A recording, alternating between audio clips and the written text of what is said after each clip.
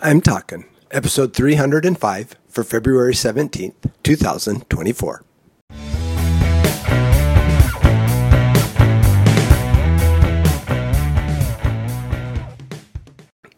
This is Joel from the I'm Talkin microcast, where I share my thoughts on a topic that has piqued my interest this past week. This week, we're talking salvation. Salvation is not really a churchy word, not as much as the other ones I'll be doing or the ones I've already done, but it still holds a significant place and really has a different meaning. The world does use the word salvation, but it just doesn't hold the same context. I was trying to think of ways they might use it, and one of the things that jumped into my head is a lifeguard at a beach or at a swimming pool, where they are there to offer salvation when it is needed. And I thought that actually fits pretty well with how we see it as Christians, and therein lies our challenge. What does salvation mean? Well, in my book, it says the first thing we need to recognize is that I am a sinner, that I need to recognize, and that I am in need of a Savior. So there is the lifeguard reference. And until that is a recognition in my life, then salvation becomes just another word. It has no real meaning in the Christian essence. It has no power.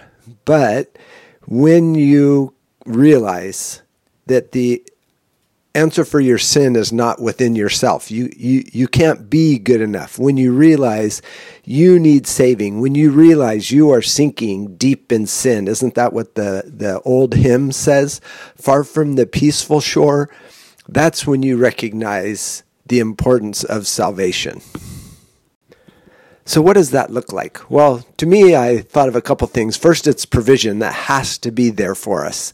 And who does that providing? Well, that is done through God. And how did he do that? Well, he sent his son so that he would die for our sins, the perfect sacrifice, the perfect lamb, sinless person. Redemption of sins and salvation cannot happen without the shedding of blood. And so God has provided that through us through the death of Jesus Christ. And then the salvation process becomes completed through the resurrection. And so when we believe that Jesus is the Son of God, that he actually died on the cross, that he rose again, then we are on the precipice of salvation.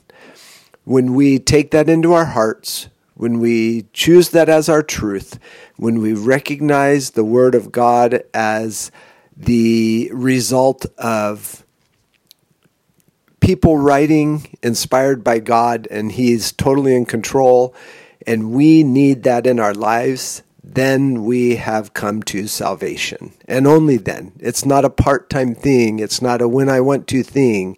It is when we know I'm a sinner in need of a Savior. God provided the perfect sacrifice in his Son, who died for me, resurrected to life again, so I can have salvation and live eternally with him. Until next week, this is Joel from the I'm Talkin microcast.